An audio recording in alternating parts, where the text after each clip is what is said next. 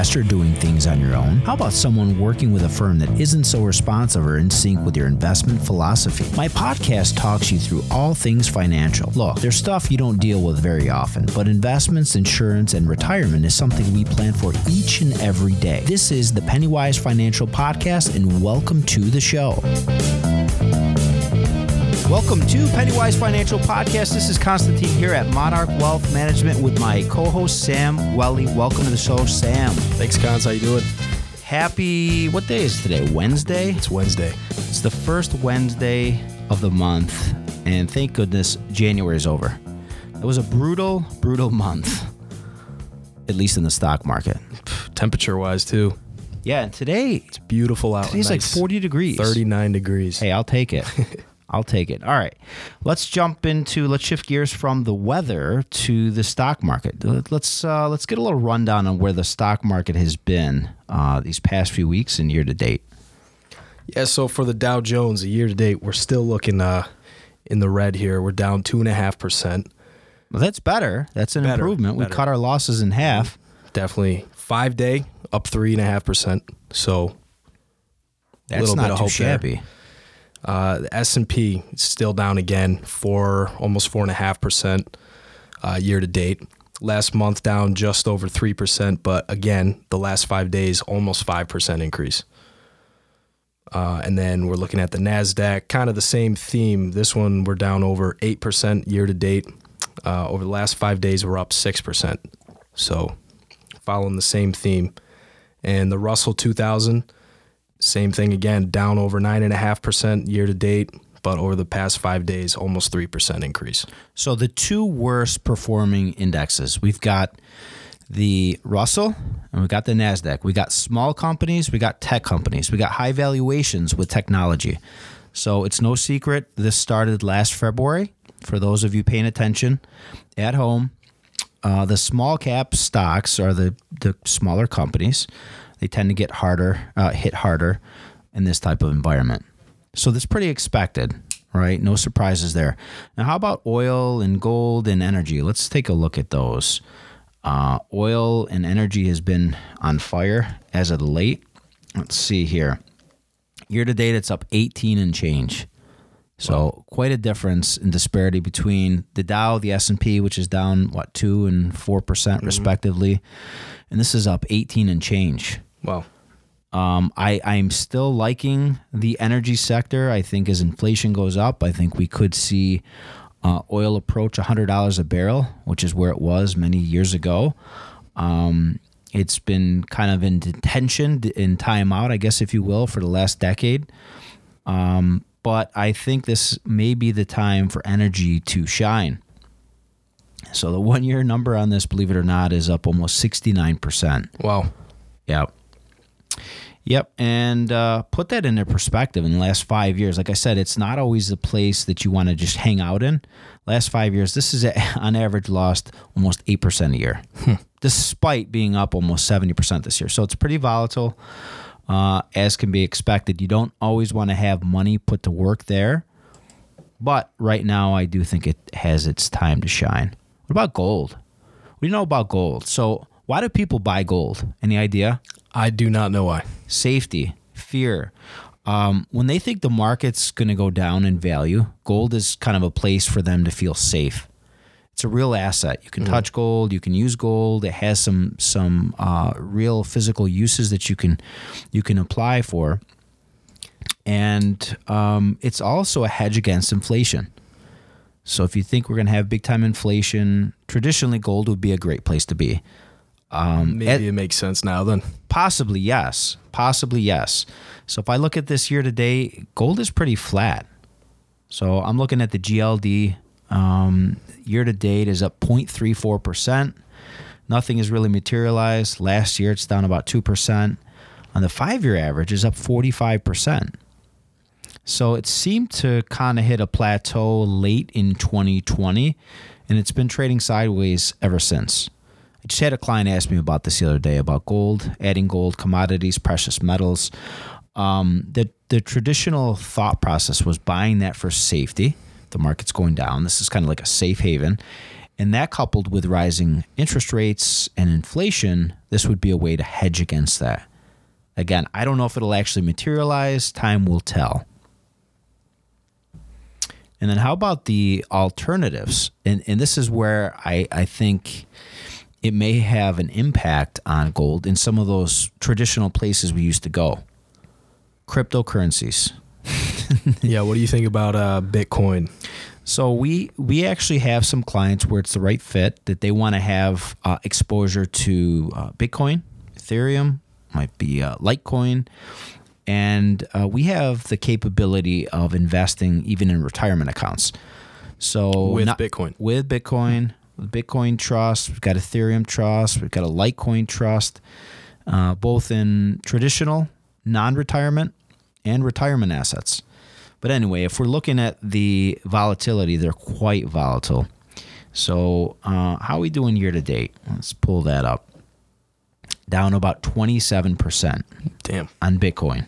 So these are no joke. This is not a place to put money where you think it will be safe. It's extremely volatile. In the last year, if I look at this, it's down 31%. I think from its peak, it's down just shy of 50%, Bitcoin. Yeah, and we were talking a bit earlier. A certain prominent NFL star on a Los Angeles team took a lot of his contract in Bitcoin, and we're talking almost $1 million, several $100,000. And with what we've seen, the performance with Bitcoin, he's down so much money. I believe it. Hundreds of thousands of dollars just gone. So how long ago was this, like a couple months ago, or? I think it was, I'm not exactly sure, but I think it was maybe 4 to 6 months ago. That's going to hurt. Something like that. That's going to hurt. So if I remember correctly, in the October-November timeframe, that's kind of where Bitcoin peaked out, reached almost 70,000 a coin. Now it's trading at about 34,000 a coin. So he's down about 50%. I don't know too many people that like taking a 5 or 10% haircut, let alone 30 or 40 or even 50. Yeah. But again, it's temporary. If the guy's not living off it, if he's not going to be selling those coins, if this is a long game and he's willing to risk that and he has other assets, who am I to tell him anything different? Yeah. It wouldn't be my strategy of investing. It's not the way I roll. I'm more conservative, and there's not too many things that I don't like. But the one thing I don't like is losing money. That is for sure. Well, I agree with you there. I worked in a casino. I did consultant work. I saw people lose their mortgage payments. In 30 minutes. And it happens. And so I've seen it happen. I'm probably the most boring guy to go to the casino with. I'll pull out my $20 and play whatever it is, whatever game it is. Maybe I set $100 budget and that's it. And when it's done, it's done. I look at it as entertainment. Maybe I got a few cocktails, maybe listen to some music, had a chance to possibly win. It's like the lottery, expect to lose. And if you win or even break out even, that's a win to me. Yeah, and then you get to watch your friends lose all their money. So or other people, and you go to the craps table. It's like a social event. You go to the roulette table, social event. Blackjack could even be that way. So there's a lot of fun, excitement. You play a slot machine. I'll tell you what, the house usually wins. That's where they generate 75% of the revenue. It's not table games, slot machines. Getting back to Bitcoin, when you have, I have seen even some politicians and whatnot that are looking at taking their salaries and putting it into Bitcoin. If you look at the 5-year number on Bitcoin, 1,989%. I mean, it's just, so if you're playing the long game, that may be okay for you. I mean, it's definitely a gamble. But again, we do have clients that invest in it, a very small portion where it makes sense. And again, that is money that's being put to work as a speculative play. It's not a place where I'd put all my money. And I definitely wouldn't put my salary there. Just my 2 cents. So what's your take on the market? Yeah, well, we talked about January a little bit.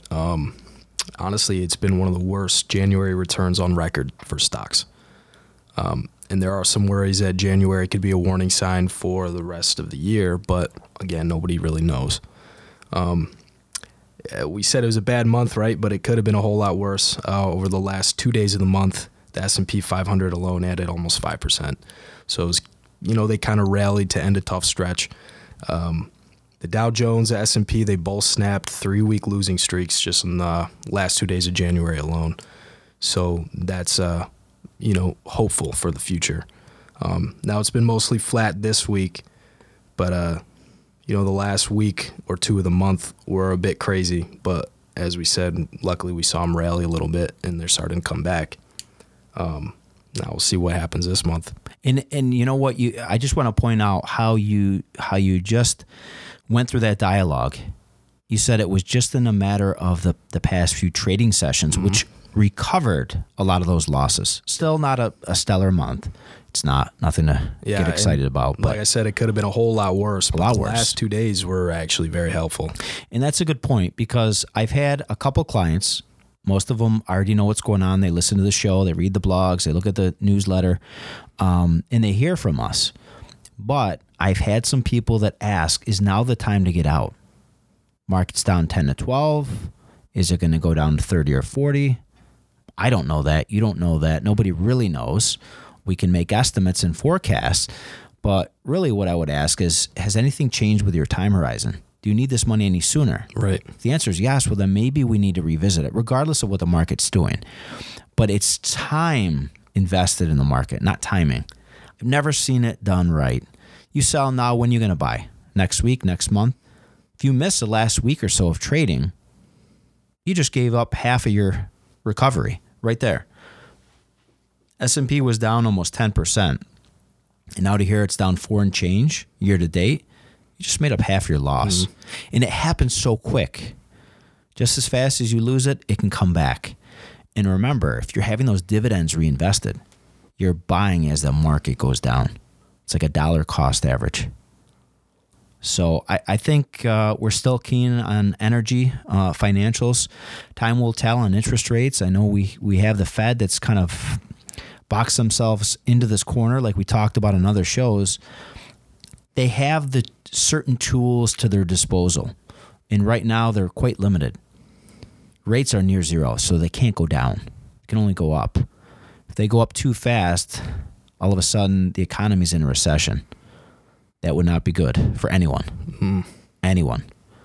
We don't want that, and I don't think they want that. But at some point, they're going to have to raise rates. With that, I think this is a good place. Let's take a quick break, and we'll be right back with the show.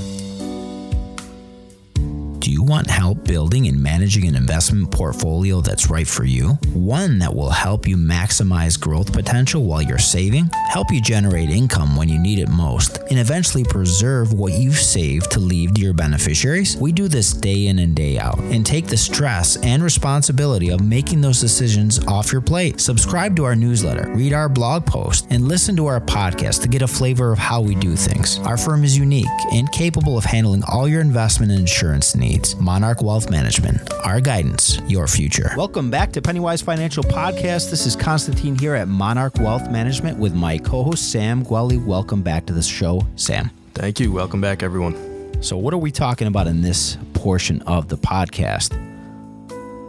We're going to take a look at, some client or prospect case studies, and then kind of twist that into questions, and hopefully we can help some other people with similar questions.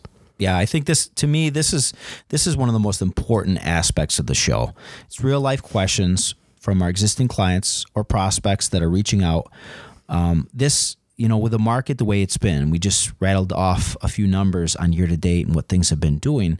It causes people to panic, have some questions, and that's really where you see movement. That's where people start coming in with the inbound questions and prospects that want to become clients. So go ahead, let's hear what you have this week. Yeah, so we were talking about it, I believe, yesterday or Monday. We have a client in Greece, and they called you up, and they said, we're looking to buy a home. And I'm talking to Constantine about this, and I had a question for him. My question was, I understand what we do here at Monarch for our people, but when somebody calls in and they say, Cons, I want to buy a house, how do you help them out in that situation?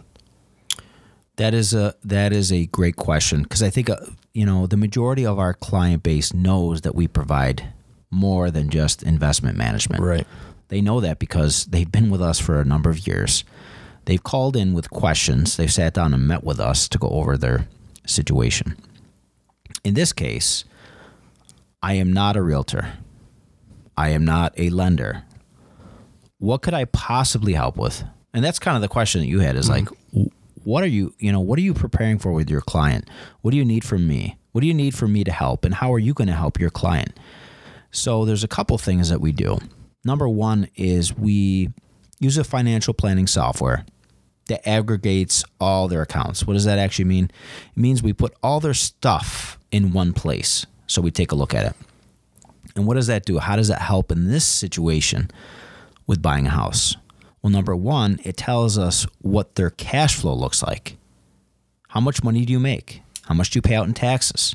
Are there things we can do to improve things? We work with their accountant.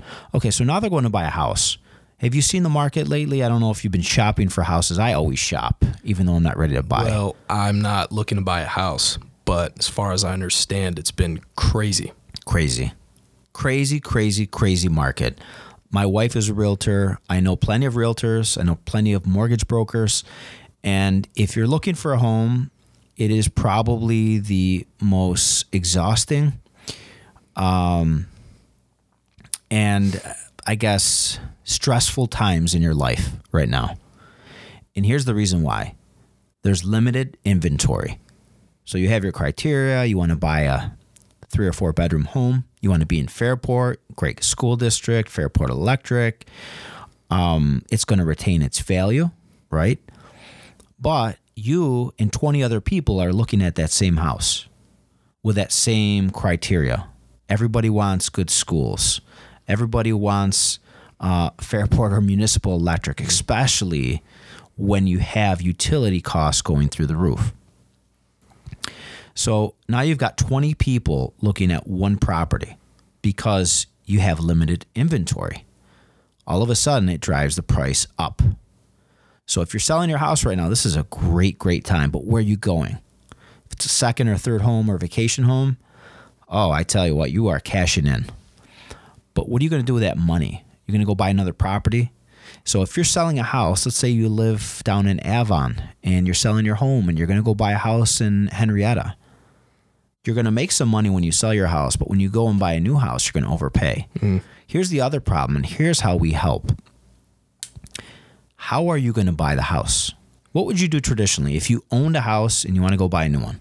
Usually you're going to sell your house, right? So you list your house and you go in and you buy another house, but you're contingent on the sale of your own house. And what that means simply is you're not going to be able to afford to have 2 mortgages at the same time, right? You have a $200,000 house in Avon, you go and buy a $500,000 house in Brighton, and you're not going to be able to carry $700,000 worth of debt. You wouldn't get approved for it, right? That plus you're not going to be able to afford actually making those payments. So what are people doing? And, the dilemma is you have to be contingent because you need the cash from your old house to put down on your new house. So not only are you not able to afford carrying 2 mortgages, but you need the cash to put down on the new house. You want to put down 20% on a $500,000 house, which is, I think in Brighton, you're probably pushing $400,000. That's $100,000. Most people don't have $100,000 in just cash sitting around. So when we have this financial planning software and these tools, we look at the whole picture. Which accounts could we pull it from? And here's one thing that a lot of people are doing right now. They're borrowing money temporarily either from their 401k or other investments to put down as a down payment on this new house. They're going in as a non-contingent offer, meaning I don't have to wait, or you don't have to wait if you're selling your house for me to sell my house. I'm ready to buy now, and I'm qualified. So that's one of the things that we did for this specific client is we found some sources that are non-retirement assets that we can temporarily liquidate, minimize the tax burden, give them the cash they need so they can put down up front. Any additional capital, we also manage 401ks for them, which many plans offer a lending component. So how do you think that affects them from a tax perspective when you borrow money from your 401k? Well, that's my next question was, how is that going to affect, retirement accounts and pretty much any other asset management? In this couple actually had the same question. Well, how much tax are we going to have to pay on this? So on a retirement account, 401k, if you're borrowing this money, most of the lenders will let you borrow up to 50% or $50,000 of your 401k. They term this out over a 5-year note. The interest rate is pretty nominal, anywhere from could be as low as 3% to 5%. A couple things to know about that loan. Who gets the interest? Is it your company? Is it the platform like Fidelity, T. Rowe Price, TIAA-CREF? Any ideas? No, I don't think so. How about you? Well, so you actually pay yourself back, believe it or not. Really? It sounds kind of weird. Yeah, wait a minute. But now there are some drawbacks. When you borrow against a 401k, guess what happens to that money? Let's say you had a $100,000 401k, you needed $50,000, that's 50% up to $50,000. You take a $50,000 loan. You pay some loan fees, might be a few $100. There's no tax. That was their next question. There's no tax. It's a loan. You're borrowing, and you have a promise to pay back. But guess what happens to that $50,000? It's not invested. So you're pulling $50,000 out of the market over the course of a 5-year period. Depending on how you're investing, it might make anywhere between 5 to 9%, and you're paying yourself a nominal rate of return 4%. Let's just say you pay that over 5 years. You now also have a new payment that comes out of your paycheck. So those are all things that you have to consider.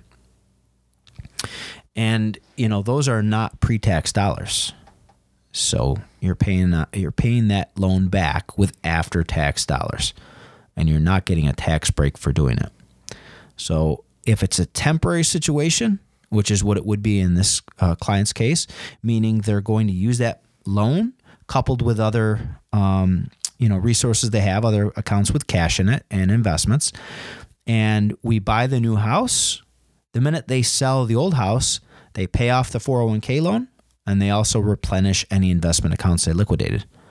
So the tax burden is low. On the 401k, there's actually zero tax because it's a loan. You didn't take a distribution, and that's where we come into play. That's how we help our clients, to give them the resources, the tools, to understand how they can access their money in the same accounts. We didn't do anything fancy or different, but a lot of clients don't know that those are the options they have. They don't know the tax ramifications, and that's important. Some people might think they know. They go and they fill out a distribution form. They take $50,000 out of their 401k. All of a sudden, they have 20% mandatory withholding on federal. That's $10,000. And they get a check for $40,000. They say, what happened here? I asked for $50,000. Why did they take money out? Oh, taxes. Oh, and guess what? If you're not 59 and a half, you see any issues with that? There is an issue. If you're not 59 and a half, you're going to be subject to a pre-retirement withdrawal, premature withdrawal. That's a 10% additional penalty on top of the tax for federal. And then you think New York State's just going to say, okay, no problem? Well, New York State doesn't withhold tax. But at the end of the year, when you file your tax return, you're going to owe more money. So you see how, there's a couple different things that just happen there. There's a tax element. There's an investment component. There's a way of accessing their money with a very, very short strategy session. We spent maybe 45 minutes on the phone. We outlined everything. We have a game plan. A lot of people who don't take advantage of those kind of resources, who don't have a financial advisor, who don't work with an advisor that does more than just invest their money. We're not just money managers. When you hear the term holistic, it's a cheesy way of saying, hey, we look at everything, but we do. We look at the whole picture. Does that make sense? Yeah, definitely. And that's, that's basically what my question was to you. my original question. And I think it was a legitimate question. Yeah. I mean, you asked me saying, geez, Cons, how are you going to help these people? You know, like you could do all the planning in the world, but what could you actually do to help them understand the decision on buying this house? So what else do we do with that? Well, if you think about the planning tools that we have at our disposal, now I can look at the cost of the new mortgage. Is your lender, is your realtor talking through the tax component? I'm not talking about income tax. I'm talking about property tax. The property was assessed for $150,000. Its taxes are at $5,000. You're looking at buying this house for $300,000. Do you think they might raise your taxes at some point? Probably yes. So we talk about that and add that into their monthly expense. How does that differ from where you are now? What's your mortgage payment now? Look at property taxes. You look at insurance. You look at the mortgage. You look at the equity. Guess what else came up in that conversation? We were talking about taxes. What do you think happens when they sell their house? Any idea? I assume They're going to make money. Well, yeah. So there's certain things that you have to consider when you sell the house. So if I sell my house and I make $75,000, I got to pay tax on that money? Well, definitely, hands down, talk to an accountant. Work with your CPA. But the general rule of thumb is if you don't make $250,000, that's make, not sell your house for $250,000. But if you make in profit more than $250,000 on your primary residence, you're not going to be subject to tax. Again, everybody's scenario is a little bit different, and I'm not a tax pro, and I'm not going to give tax advice, but that's why we work alongside of your attorney, your accountant, your CPA, your tax preparer, because those are all great questions. And people might be reluctant to want to make a change, and it could better their life. It could benefit quite a bit, and they're just scared because they don't want to make the wrong decision. But that's why our clients trust us. They contact us. They ask us questions about buying a new home, selling a house, buying a vacation property, buying a business, selling a business. Because everything that we do, whether it be investment advice, there's some kind of tax component to it. Does that make sense? Yeah, for sure. Okay.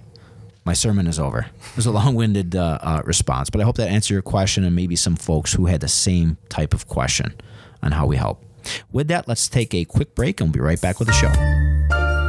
Do you have a high deductible insurance plan? If so, have you set up your HSA? There's a ton of people who don't know what it is or how it works. Even worse, there aren't many people who can give you advice about how to make the most of these powerful and unique programs. Not many advisors focus on this in their practice, don't understand the mechanics of how they work, or even where to begin helping their clients. Reach out to me, Constantine at Monarch Wealth Management, and I'll guide you through this process and get you on track to make the most of your high deductible plan and your superhuman HSA. Welcome back to Pennywise Financial Podcast. This is Constantine here at Monarch Wealth Management with my co-host Sam Gwelly. Welcome back, Sam. Thank you, sir. Well, thank you for the question that you had. I think it was a legit question that a lot of folks have, whether it be prospects or existing clients, or maybe people didn't even know that we offer these types of services. But great point. Let's move on to current events and latest news. Yeah, so we've been talking about this a little bit for the past few weeks, and I'm sure everybody's kind of seen something about this, and it seems like every day you wake up and there's something new that's, happening. And, of course, we're talking about the Ukraine situation. And the latest update now is the United States just ordered 3,000 troops to kind of bolster its allies. We're talking troops are being sent to Poland, Germany, Romania. And this marks the first major movement of the United States forces involved in this whole situation. So it's getting crazy because it's definitely some pent up animosity, I think. Maybe. For sure. Some anxiety, some angst, some curiosity, wondering what's going on, what could happen. So how many troops you said? Was it 3,000? 3,000. So is that you may not know this, is that in addition to the 8,000 that they had the week prior? I assume it's probably a bump up from that. I think so. Okay. I believe so. Okay, because I think it's a far cry from the 150,000 plus that are on the border. Yeah. That Russia has. That's crazy. I mean, and I did see some articles saying, making some accusations that the U.S. is kind of making this a bigger deal than it actually is. Well, of course, both sides are going to say, oh, the other side's Correct. doing this. We're not doing anything wrong. They're doing wrong. But, I mean, again, it's definitely something, it's been getting a little more steam the past few weeks. And Agreed. people are starting to worry about it, and I guess it's, for good reason, but it's kind of crazy. We haven't really seen anything like this in a while. No. At least not with a country as powerful as Russia and the United States, because it's kind of indirectly, both sides. And you mentioned this before we came onto this segment. When was the last time you can remember a real conflict? I mean, I'm 24, so it's been... I mean, really the only thing is just knowing there's been troops in the Middle East constantly pretty much my entire life. I mean, the only major news I remember like yesterday was when the United States finally found Osama bin Laden. And that was like the biggest news story, right? But really, other than that, I mean, there's been some recent conflicts in the Middle East, but I don't really remember anything that could potentially be this big. Nothing to write home about. And you're right. I mean, I go back in 91, you've got Desert Storm. You look at what happened September 11th, which was, September 11th was a big deal. I mean, to me, that was the first time on American soil that innocent civilians, I'm not talking like a military base or anything, but civilians, that was a clear attack on American soil. That was scary as hell. That was straight up scary. I'm not even talking about the stock market. Forget about the stock market. It's like, what's going to happen? Where are they? Are they already here infiltrating all aspects of government and, communities? It was scary. But if we tie this into the investment realm, what could happen? So let's think about what is actually happening right now, that has been happening for the past few weeks as this story continues to develop. That coupled with inflation. So what have we noticed go up? And we said it at the very, very top of the show. What's the only segment that's up 15, 20% this year? It was oil and energy. Oil and energy. And I think that theme will continue. Again, I am not a commodities trader or options trader that just sits on the desk and trades those kind of aspects of the market. However, we have been adding more and more exposure to energy because I do think that they will continue to benefit from the current situation, whether it be what's going on in Ukraine, the pent up, just the idea, the concept of anything even happening, just that alone. Nothing has actually happened yet. Right. And I can't really see, something major breaking out. I hope not. I really do hope not. But I guess, the potential for something small to happen, both sides are sending a lot of troops to the same area, right? The potential for something to happen is there, I guess. So what do you think that would do for, average, everyday people's portfolios, I guess? It would not be good. Yeah. It would not be good. And we certainly don't forecast any conflicts. And I always tell people this, and I've told people this for the last 10 years, because it's been pretty quiet lately. I say quiet on the front of any type of conflict. And I'd say, barring any type of conflict, which we can't foresee, I think the market as a whole, when you look at things over a long term, you're not going to remember these scary moments. And the moments could be anywhere from 3 to 6 months to maybe a couple of years. Even a 3-year span. You think of what happened in the tech bubble. I don't know how old you were, and so I'm going back. Yeah, like 2000. So in 2000, there was this big scare about like the software, the technology that we have, because they only were, in the 1900s, and they didn't adapt to this, what would they call Y2K? Yeah, I was going to say, you're talking about Y2K. It was like scary. What's going to happen? All the computers are going to crash. Your bank accounts are going to go to zero. We didn't know what to do.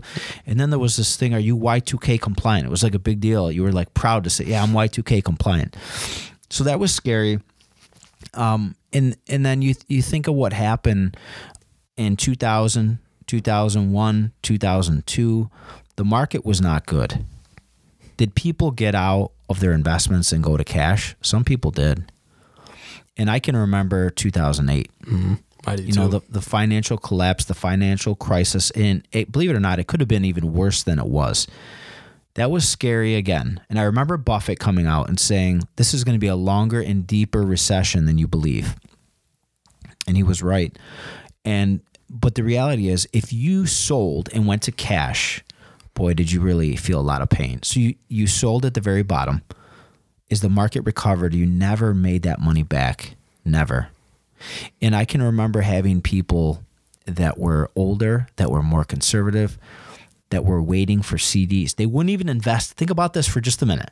They wouldn't even invest in a CD, a certificate of deposit, at the bank or with me as an advisor, because we have access to certain things, because they were scared that interest rates were going to go higher. So they kept it in cash. And I can remember 2005, 2006, I had an online savings account paying 6-7%. I mean, nuts.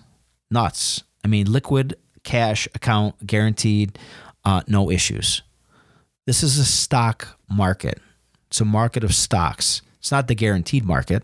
You don't make money every single year. You don't. And guess what? You actually get paid to weather the storm. You get paid for volatility. You get paid for having the guts to stay in. That doesn't mean blindly just invest and say, oh, it'll recover. Because guess what? There are some areas that will not recover.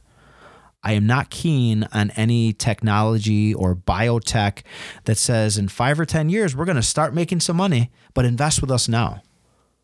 How about we just wait, sit on the sidelines as they get hammered and crushed? And some of those will be gone. They're going to vanish. Their tickers are not going to be existing anymore. And that happens. Companies do go bankrupt. So I don't think it's just sit on your hands, do nothing, cross your fingers, everything will be fine. No, you have to make these tweaks. And you have to shift to places, areas of the market which will capitalize or benefit. So your main question and my long-winded response to that is, what happens if Russia does invade Ukraine and there's a skirmish, there's a conflict, the U.S. gets involved, other countries get involved? We know that. I think energy continues to go way, way up. I think that some of the growth companies, again, that extrapolate valuations down the road 5-10 years continue to get hit hard.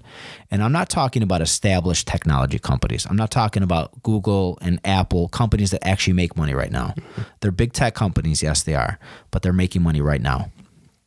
And I think that the value type of stocks, the industrial type of stocks, the companies that actually make stuff that you and I use, equipment, tools, components, whatever it might be, if they make something that's tangible that you can touch and grab, I think those companies are better equipped to weather the storm. I do, in values. It doesn't mean they're not going to lose money. I think they will too. Yeah. I mean, Apple last week posted record sales numbers. I don't know. I think it was the new iPhone, maybe. I don't know exactly what it was, but they posted record sales numbers, and that's part of the reason we saw the market go up the last 2 days of January, because Apple rose a lot. So, well, think about current events. Like what just happened? Google announced their earnings. I don't know if you followed that or not. I didn't see it. Okay, so they announce earnings, and then they do this stock split. I did see the stock split. Okay. Right, where they say 20 to 1. 20 to 1. Right? Yeah. Yes. So do you understand how that works and what how that event might be relevant? A little bit, but I'm sure you could expand. So 20 for 1 split, essentially, when you have a stock that trades at $500, $1,000, $2,000, $5,000 a share, who's going to be putting money in that type of stock? Just one stock. It's going to be bigger investors. Mm-hmm. If Mrs. Smith saves her money every month and she accumulates $5,000, you think she's going to buy 1 share of Google if she's investing? Probably not. Even if she has 100,000, how many shares could she actually buy? So what happens is when you have a stock split like that and you reduce the actual cost per share, your account value is going to be the same. So if you invest in Google, that 20 for 1 stock split does nothing in value just on that alone. But what it does do is it invites new investors, smaller investors, new money, maybe even bigger investors that have $1 million account that didn't allocate funds to Google before.